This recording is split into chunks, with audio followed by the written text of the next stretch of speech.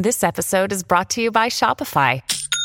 Forget the frustration of picking commerce platforms when you switch your business to Shopify, the global commerce platform that supercharges your selling wherever you sell. With Shopify, you'll harness the same intuitive features, trusted apps, and powerful analytics used by the world's leading brands. Sign up today for your $1 per month trial period at shopify.com/tech, all lowercase. That's shopify.com/tech.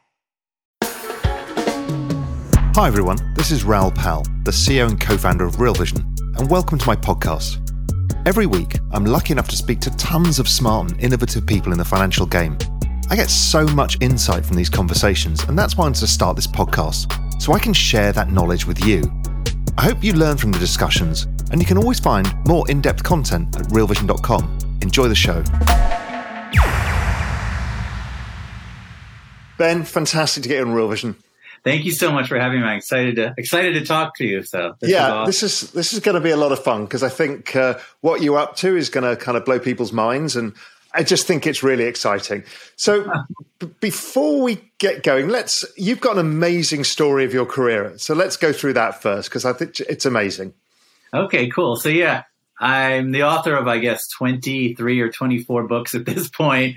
2 of them became big movies. And so those are the ones that people have read of mine. One of them was Bringing Down the House, which became the movie 21 about the MIT blackjack team. And then the other one was The Accidental Billionaires, which became the movie The Social Network about the founding of Facebook. But I never really set out to be a nonfiction writer. I wanted to be a writer since I was a little kid. And I was trying to do Michael Crichton type of writing. I was trying to be like a big thriller writer, and stumbled into a true story. And so I kind of just fell in with the MIT blackjack team. How did that happen?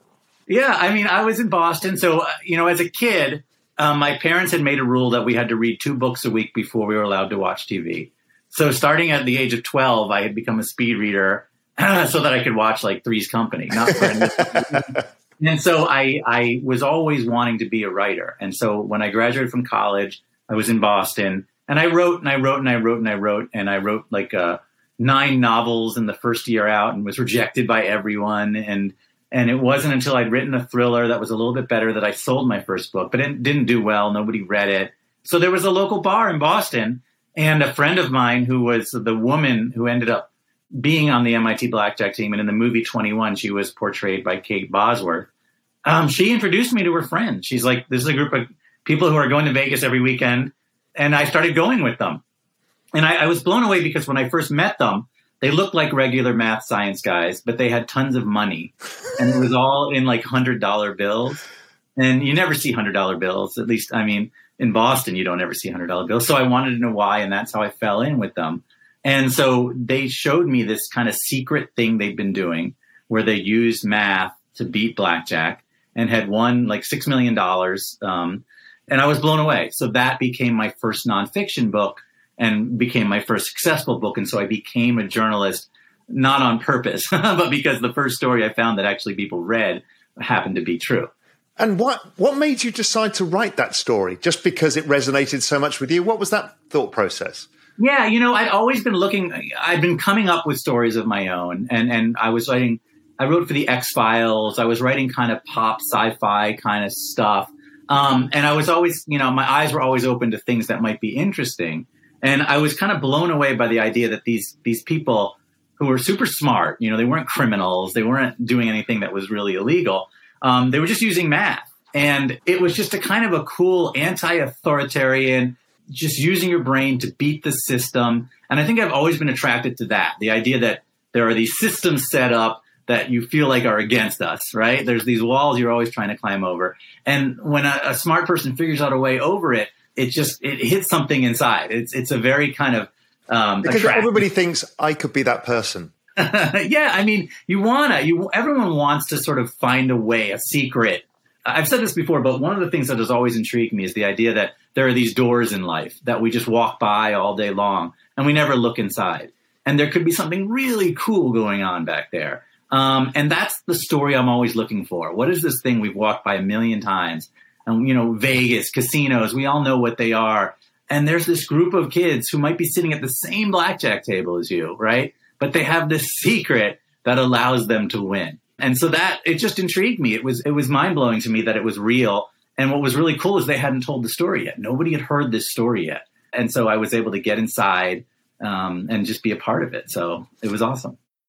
So your crypto journey starts with you then writing about the Winklevosses. Talk me through that. It starts with The Social Network.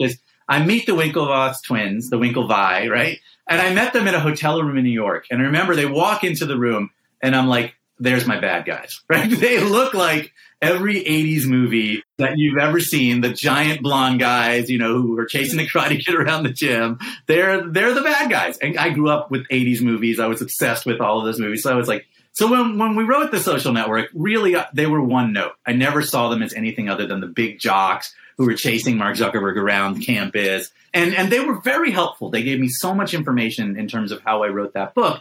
But, and I stayed friendly with them. There was no kind of, but I didn't think much beyond that. I thought I would never hear from them again. And then a couple of years later, I guess a number of years later, reading the New York Times, and there was that great, I think, Nathaniel Popper article. And the title of the article was, The Winklevoss Twins are the first Bitcoin billionaires. That was the headline. And I was like, really? The Winklevoss Twins? And I'd heard of Bitcoin, but I didn't know anything about it. People had been coming to me for years being like, you should write about Bitcoin. You should write about Bitcoin. But I was never interested because I'm not a math guy at heart. I don't understand the blockchain, or I didn't then. The word blockchain, I just hate. I think it's a horrible word. It just makes your eyes glaze over. Everything about it was not thrilling to me. But then the idea that the Winklevoss twins are in the middle of this, that was intriguing. And so I went to New York and I was like, guys, I got to talk to you. What the heck is going on? And they were nice enough not to be mad about The Social Network. So we sat down and they were just kind of building Gemini at the time. So I started hanging out with them. I spent, 6 months to a year just shadowing them around and learning everything I could about Bitcoin and crypto. And then I met Charlie Shrem and Roger Ver, all the other characters in Bitcoin Billionaires. And I wrote Bitcoin Billionaires. And that introduced me to this whole world. And from there, I got to NFTs because the whole time they were always talking to me about, what's going to happen. They're really big believers that crypto changes everything. They believe in this whole, the idea that everyone now is going to have power in finance, the idea that the NFT was important. They started telling me about that. And so that's kind of where my journey ended up. It was really via the Winklevoss twins.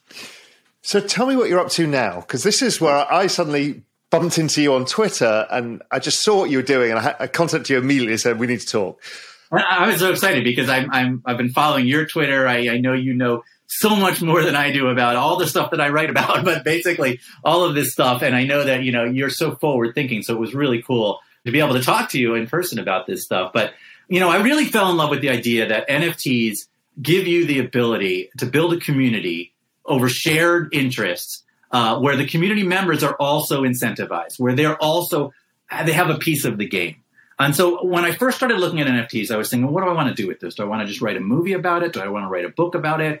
All these really smart people, they're behind this door doing something really cool that I think is going to change the world and that the rest of the world doesn't know about yet. So there's a great story there. But then I thought, no, I want to do more than that. I want to have an NFT that gives the people who buy the NFT a piece of this movie. So that was the general idea. So what we ended up doing, we called it the Ben Mezrich Project, or BenFTs, and we say friends with BenFTs. The idea is 3 drops. We did the first drop already, and each one is related to the type of books I write. So the first drop all had artwork around the meme stock revolution because I wrote a book about GameStop, which we're making into a movie actually this summer. The book was called The Anti-Social Network, but anyways, the first drop were all images of little characters on rockets, and it was all about GME and AMC. That first drop sold out like crazy, which was really incredible to watch because we did no promotion. There was no, pumping or anything like that. How did you even set price? What did you think about? Because, the goal was, world. Yeah. Yeah, we set the price at 0.06 with 6,000 pieces. And we wanted to set it at a reasonable price. The goal here is not to make money. The goal here was to have a community of people who could all share in this, that it wasn't crazy. The reason we chose Ethereum was because I know a lot of my readers just are not in this world. Like me, they're kind of laymen. And so the goal was, you got to make this as easy as possible, as one step as it could possibly be. And we've actually found that a very large number of the people who bought my first drop were people who were buying their very first NFT, which I think is really, really cool. My Discord, we started with a few hundred people on it. It's, close to 10,000 people, wow. Never any promotion. It just grew and grew and grew. Wow. Readers of mine, people who found the project. Obviously, there are speculators too. But that, to me, the whole goal was we wanted to set the price at a low enough level that it wasn't, going to be crazy or anything like that. But because Ethereum gas fees are what they are, you have to kind of pick your price around that idea.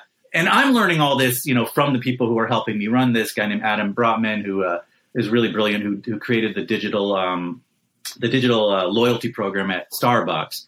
And Bunchu is my moderator guy who runs my Discord. He knows more about NFTs than I'll ever know. So they helped me, figure out how we wanted to do this. But the first drop was 6,000 pieces at 0.06. And now they're on OpenSea and it's bounced around. I think the good ones go for 0.1 or 0.2, depending on the rarity features. And I'll get into that in a second. The second drop is going to be a free drop around Bitcoin and billionaires. So all the imagery will be around that. And that drop will be free to one per wallet of the first drop. Right. So it'll be a little bit of a bottleneck. We wanted a smaller number of people who actually get to the third drop, which will be another 6,000 pieces at 0.06 and will revolve around Vegas. So going back to my beginnings of my career, you own all three and you get a piece of the screenplay that I'm writing about the NFT space. So I'm going to do hopefully a big movie, a la The Social Network or 21, in which the NFT owners will share it with me 50-50. So I'll own 50% of the screenplay. They'll own 50% of the screenplay. And hopefully it will, it'll do really well. And we'll sell it to a major studio or we'll make it ourselves. Those are kind of the two pathways for a screenplay at this point. You can go to a studio, sell it, which is what I've done with my previous works, or you could raise money in a different fashion, either an independent film company or via the community itself and make the movie yourself. And then you own more of it. So what's cool about this is that through the Discord, I'm really going to do this with the community. So if you own, one of these NFTs, you can go to the holders chat on the Discord and I'm there every day, or the general chat. And I'm talking this through about what I'm thinking about the movie, what I'm thinking about writing, how we're going to make the movie. And every step's going to be very open. My goal here is to make this one of the most open, NFTs out there. You know who I am, right? I'm out there. I'm doxxed, right? And you know what I'm talking about. And I'm literally there every day. We watched The Social Network the other day on the Discord. And I was just commenting about what happened in this scene and where I was and all this kind of stuff. So that's the way I want this community to be. Because I think the coolest thing about NFTs is that for creators like me, for writers, and I'm sure, across the spectrum of creativity, artists, photographers, or whatever, can have a community of people who are invested in it, who are with you on this ride, and now have access to you, and you have access to them. And that's just, to me, it's revolutionary. You can't do this with other platforms in this way. I mean, you can look at Substack and what they do, but really you're just giving the writer money so he can do what he does. And that's great. But what we're doing here is you get a piece of it. You're a part of this project. If this project succeeds, everyone who's involved in it succeeds. So they have a reason to help me succeed, and I have a reason for them to succeed. And it's all kind of, I think this is the future of writing in some respects. I think we could go so much farther with this. And so that's the goal. This is going to hopefully become a bigger platform where we're using the NFT and what I've done, we're going to bring in other writers. And, the people who have my Genesis NFT will be able to get into that project, and we'll grow this both with my own books and with other writers who might want to do this along with us. There's a lot here. Firstly, Michael Lewis wrote a bit about it, but nobody's really understood yet the change that is happening in behavioral economics. That's what this is. It's an alignment of incentives that was not possible before. And so you're changing economic models by aligning everyone's behavior. So in the past, you only would meet your fans or your community at a meet and greet. Right. The book opening in New York, you go there, you have a glass of wine, you meet 50 people, sign their books. So you get no real sense of them and they get no real sense of you. So here we are suddenly where you've built this big following over the years and now everybody feels part of you. Yeah. Right, which is what becomes a cultural thing. It's now not a transactional thing. It truly is a cultural thing. I'm part of this. Yeah. And, when I first started seeing what you're doing, I'm like, okay, well, that's amazing because you talked earlier about book advances. Well, that's gone because your community is your advance, essentially. Because if you do engage a community and build it like this, they will basically financially support you to write the book. Yeah. I mean, it absolutely could work that way. Yes. Yeah. Yeah. I just think that is a complete quantum change to the publishing industry. Now, you need publishers, but sometimes you don't. Particularly if you're now successful and established, you can actually be an independent. You could. I mean, it's a really interesting question is what do the publishers add to the equation? And it's a question that's been asked ever since Amazon opened its Kindle doors, right? Everyone started, okay, what if I can just throw something up in Kindle? What do I need the publisher for? And the reality is, to me, the publishers are there for a couple reasons. One is they vet the quality of the work. There are a lot of walls to break into publishing. So the idea is, there's a lot of luck involved. Let's not be, it's not all talent. Talent's a small part of it. There is a lot of hard work, and then there's a lot of just being at the right place at the right time, getting through that door. There's inequities, there's unfairness, there's a lot of that stuff too, right? But once you kind of get through those doors, the idea is the publishers are only really publishing things that have been vetted to some degree by professional editors that are probably going to be good books. So when you walk into Barnes & Noble's, you have some idea that those covers you're seeing are at least at a quality level that you're not going to feel bad spending $25 on it. And that's where Kindle, I think, has a problem in Amazon, is that a free-for-all where anyone can publish anything, very hard to weed through. But what's interesting about this NFT stuff is people aren't going to buy your NFT if there isn't some level of vetting already happening, right? Whether you bring your brand to it, so they already know who I am, or they already know my books, or you've got enough people already talking about it or interested in it. So it's entirely turned on its head, right? It's no longer the authority of the publishing house deciding this guy's good and this guy's not good. It's the community that either has been reading this person or really talks to each other grassroots wise and said, this is what you should be reading, has decided and vetted what's good and what's not good. So that's really intriguing to me, is that, yes, the community is going to essentially pay your advance by buying an NFT, but the community is also going to decide what books people should be reading, because they're going to decide which of these projects are successful or not. It's really cool. It absolutely is a brand new way of looking at this. And also you changed marketing costs, because now your community does the marketing for you, essentially. So you actually... I mean, presumably they do, because they're incentivized too. You're right. Of course they will. Yeah. I mean, they want to tell everybody why they bought the NFT, this amazing story of what you're doing and why this is so special. They're going to tell everybody. And when the book's out or the screenplay's out or whatever formats you end up doing, they're going to want everybody to know about it, because of course they are.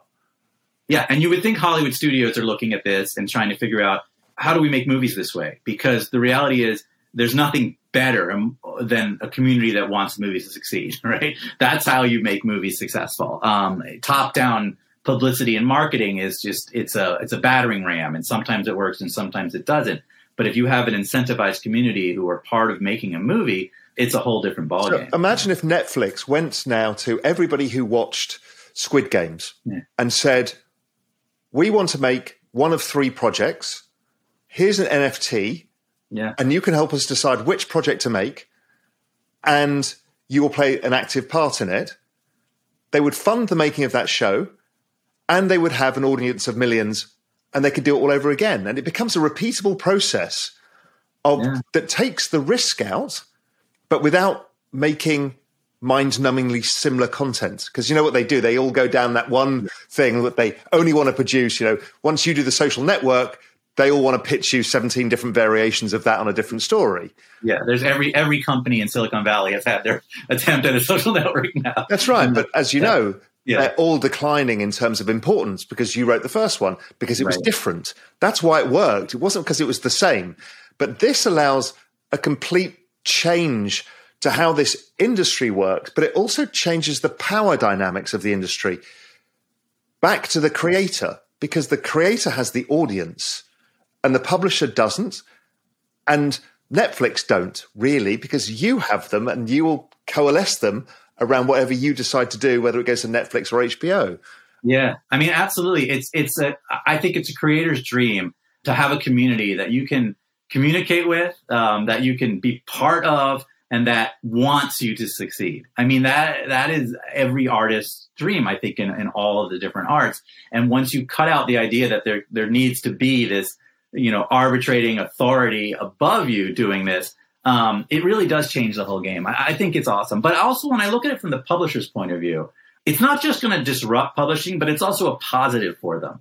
Because the publishers are stuck. They're stuck in this very old style business where they can't really decide what's good and what's not anymore, even though that's their main job. It's very hard for them to create a bestseller, which is why you've seen things like 50 Shades of Grey come out of self-publishing or different projects come, or they wait for a movie to happen because then you already know you've got a mass audience. Publishing has a very hard time picking winners. And so if you can come to them and say, there's this community, on Discord that wants this to succeed, they're behind it. They already know that what the story is going to be and they're excited about it. That's a win-win for the publishing side, because they don't have any money to publicize things anyways. And they are so behind in the idea of how to do marketing on the internet. They don't know.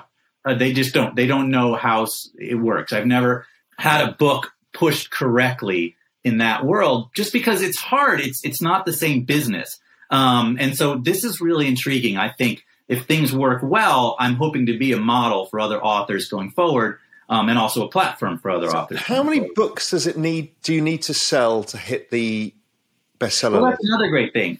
Publishing is a small numbers game. It's very different than like a movie where you need to have how many millions of people see it in the first week. And the exact numbers differ depending on what season it is and what big books are coming out. But 10,000 people is a very large number in publishing if they all are interested enough to go buy the book in the first few days, right? And that's not a huge number. Not in internet numbers. No, I mean, exactly. Like the least successful movie that came out last year, more people saw it than read the most successful book that came out last year. It's just the number. There aren't that many readers, unfortunately. And some books do explode. Every now and then, Michael Lewis or will sell 1 million copies of a book. But that is like huge. Like a book that sells 1 million copies is the biggest book. It's the book everyone's heard of. Even a book that sells 100,000 copies is a huge bestseller.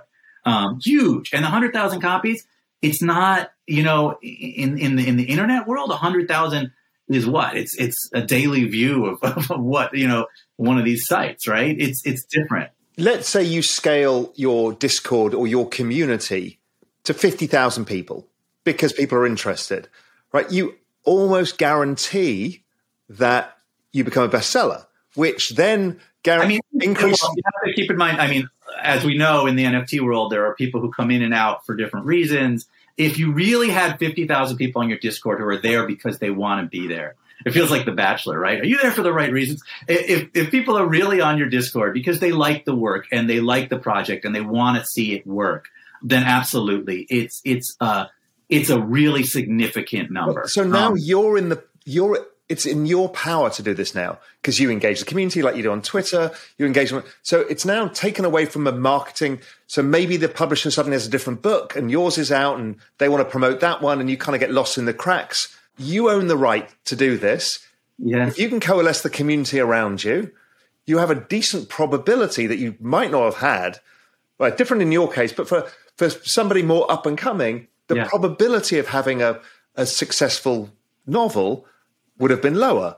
And then the knock-on effect of, if it does go on the bestseller, the ability to monetize it via film or a series or whatever.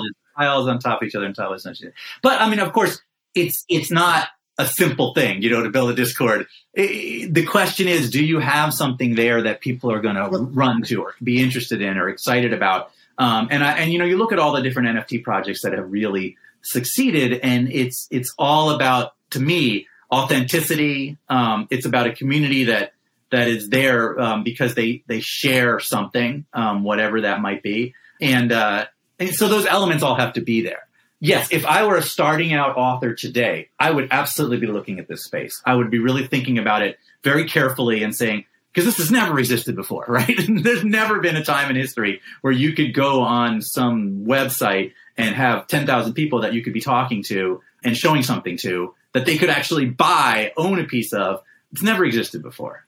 And we talk about the curation element. It's an much easier way to test an idea than absolutely. Pitching to the publisher or going through, like you did in the beginning of your career, the miserable, rejection after rejection after rejection. This way, it's like you'll know pretty quick if you can capture people's attention on a project. And it changes the dynamic because now the author's taking the risk and therefore the author gets paid more in conjunction with the community.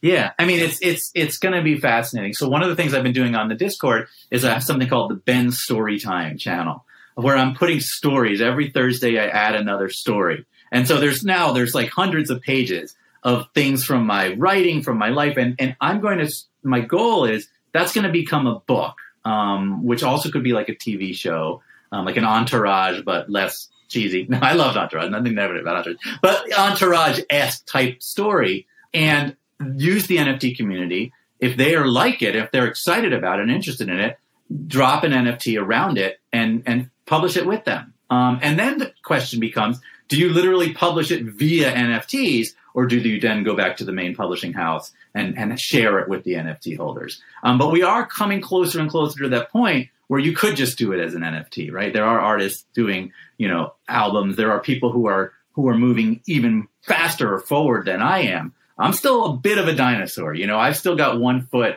in the solid world and 1 foot in the internet world. And I'm still afraid to take that foot off the solid world. But I foresee a point where the younger people coming up are going to go directly via the NFTs to publish things. I also love the multiple layers of narrative that this is all created randomly, right?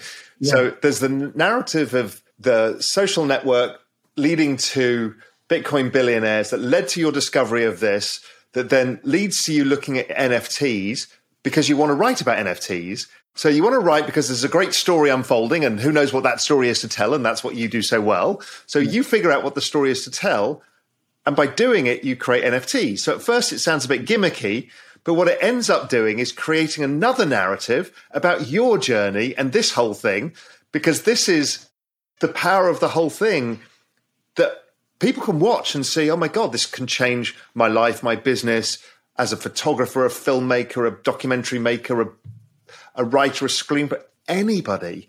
And there's another whole narrative around it. I think it's just so compelling.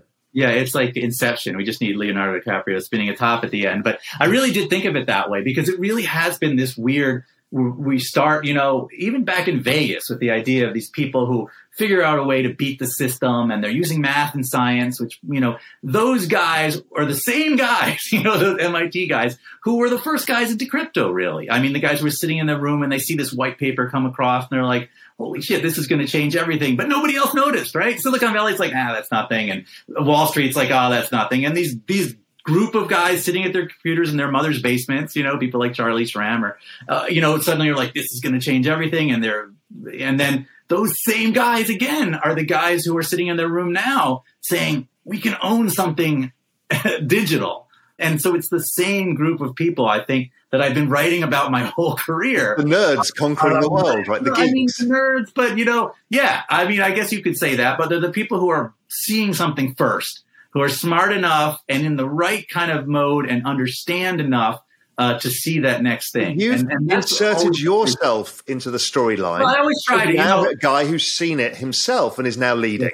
We'll see. I've always been the fly on the wall, right? I've always been the one who hangs out in the background and watches the stories. And I've seen so many stories, and I write origin stories. Like, that's my thing. Origin of the whole Vegas thing, or origin of Bitcoin, origin of Facebook.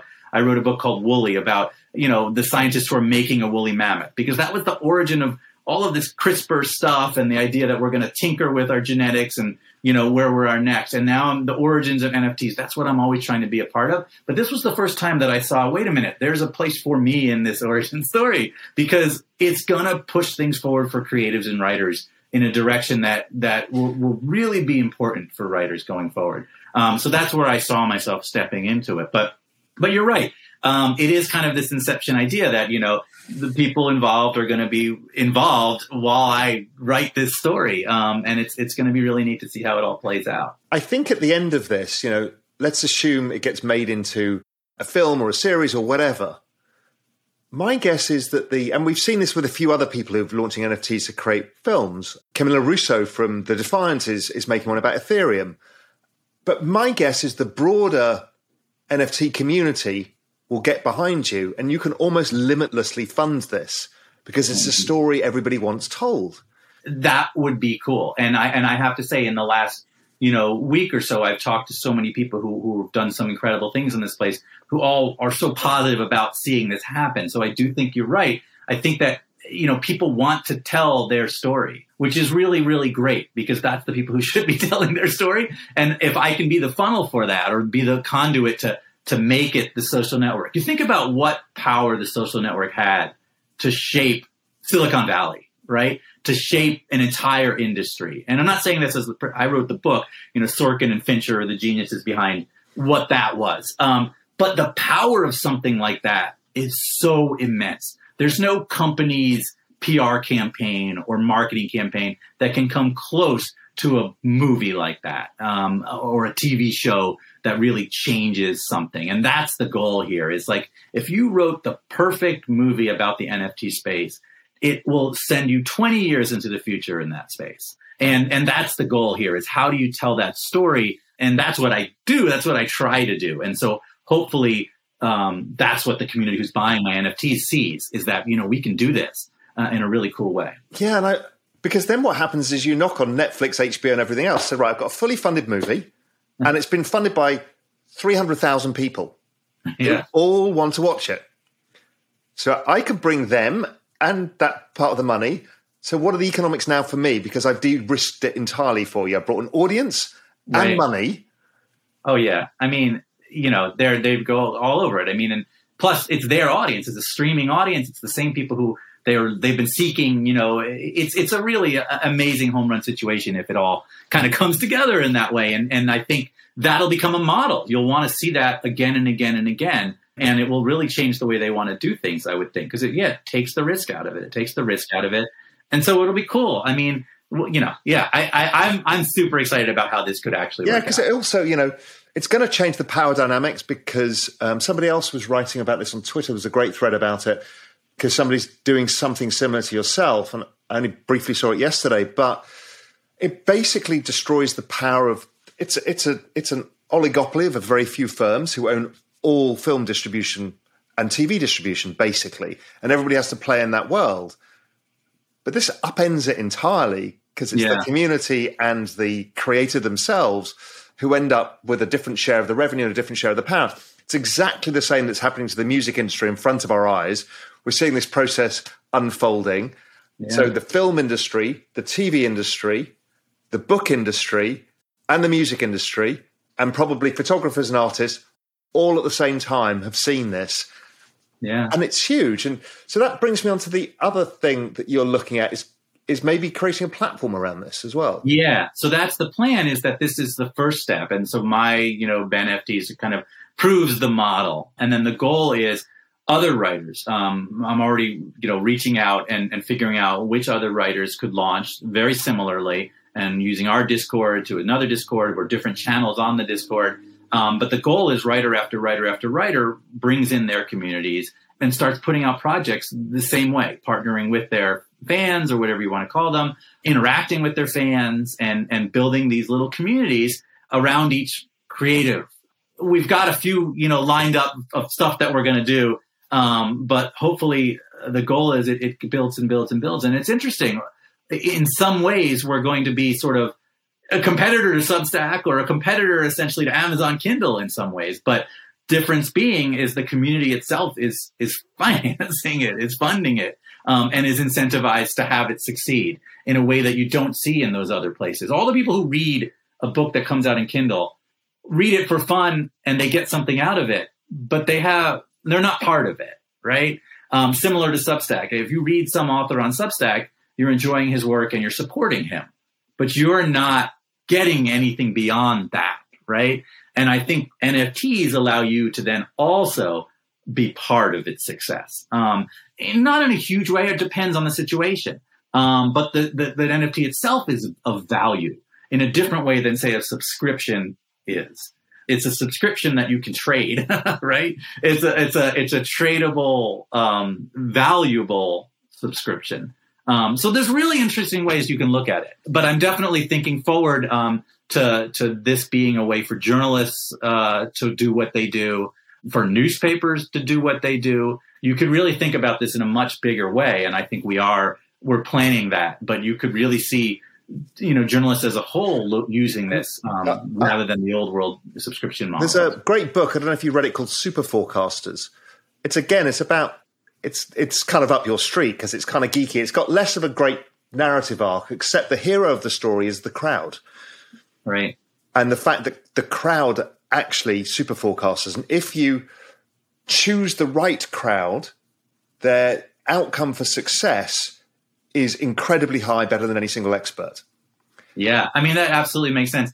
And, I just wrote the book about the GameStop thing. And so that's kind of where, in my timeline of social network, Bitcoin billionaires, the anti-social network, the idea that this multi-million person crowd on Reddit moved Wall Street, even if only for a few days, right, before Robinhood pulled the plug.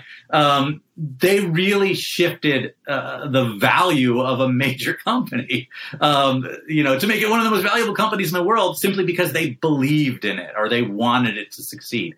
And I still think Wall Street hasn't come to terms with how powerful that is. I know that there are other people writing about, Wall Street ends up making money in the end, or this kind of that. That's not the important thing. No. The important thing is, for that moment, a group of millions of people sitting at home on their couches, like college kids in their dorm rooms, right, shifted all of Wall Street, created billions and billions of dollars in value out of sentiment, right, out of anger or whatever you want, whatever emotion it was. It changed the value of something. And I believe that this is a fundamental change, that value is no longer about, what it used to be. GME is not the same as GameStop. GME is a token. And if enough people believe in it and want it to succeed, it's as big as GE, right? That's the important thing that I think is still missed. And I know there are, people still writing the wrong article about what happened there. And also because there is this inherent belief, particularly in Wall Street, that you must trust the experts and everybody else is what's known as dumb money. Right. The smart money, which are the hedge funds, and dumb money, which is the retail investors. But what you don't realize is if you get the right group of retail investors together, they can be all sorts of people. They can be forensic accountants, macroeconomic experts, experts on games, gaming, experts on retail, experts on real estate. You put those together and you give them something to focus on, i.e., what is the valuation of this company and where could it go? Your outcome is going to be better. And I think that is going to apply to your book platform, your publishing platform. Because you said, well, what does a publisher do? Well, they curate, right? Because the Kindle version doesn't work because it's just too many books getting published. Nobody knows what the hell's what, hard to find anything. And everybody lives off the dream because 50 Shades of Grey came out of it, Right. And it's actually quite exploitive. But what you should be able to do is you've now selected a group of people that like books, like certain types of content that you can cross-pollinate and say, well, here's an author we're bringing. Do you like this idea? Now, normally, an author doesn't want to let everybody look at his idea because, it's just too much noise. Everyone's got an opinion. But if a group of people say, yeah, this is a really great idea, then it rises on that platform. Yeah. It gets funding easier. And so the journey starts. You build a community suddenly because everyone says, hey, this is a good one. And we're seeing that in NFTs overall, the cross-pollination of projects. Yeah. I think your platform could actually be huge for this. Well, thank you. I mean, thank you. And I definitely look to you because I know you see things that in such a bigger way after we've conversed once and suddenly I hang up the phone and I spend an hour thinking so much bigger. I was thinking so small and now I'm thinking bigger, but you're absolutely right. There's so much you could do with this, and it's going to be about choosing the right authors. But you're right, the community is going to be the one that tells you. It's not like the publisher saying you're good and you're not. It's the community looking at it and saying, okay, we're interested in this and we're not interested in that. And the NFTs sell for that project and that sells out and that author's doing a book and then the author's book becomes a movie. It's really awesome. Yeah. Because people have skin in the game. Yeah. They're going to be more selective in their choices.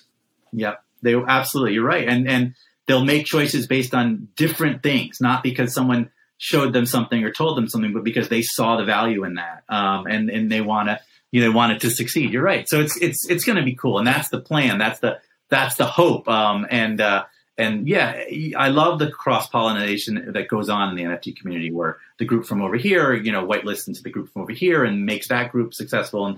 And you could see that from author to author to author. Would be really, really interesting. So yeah, that's the plan. Yeah, Ben, well, look, thank you. It's fascinating.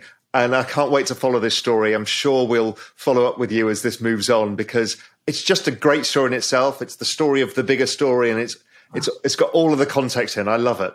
Oh, thank you so much. And as I say, I really appreciate you and coming to you for guidance, because you open my eyes to how big something can be. I usually stumble into from thing to thing, but I really feel like we're doing something exciting, and it's just been awesome. So thank you, and I appreciate being able to talk to you about it. Yeah, thank you, my friend, and we'll speak soon. Absolutely.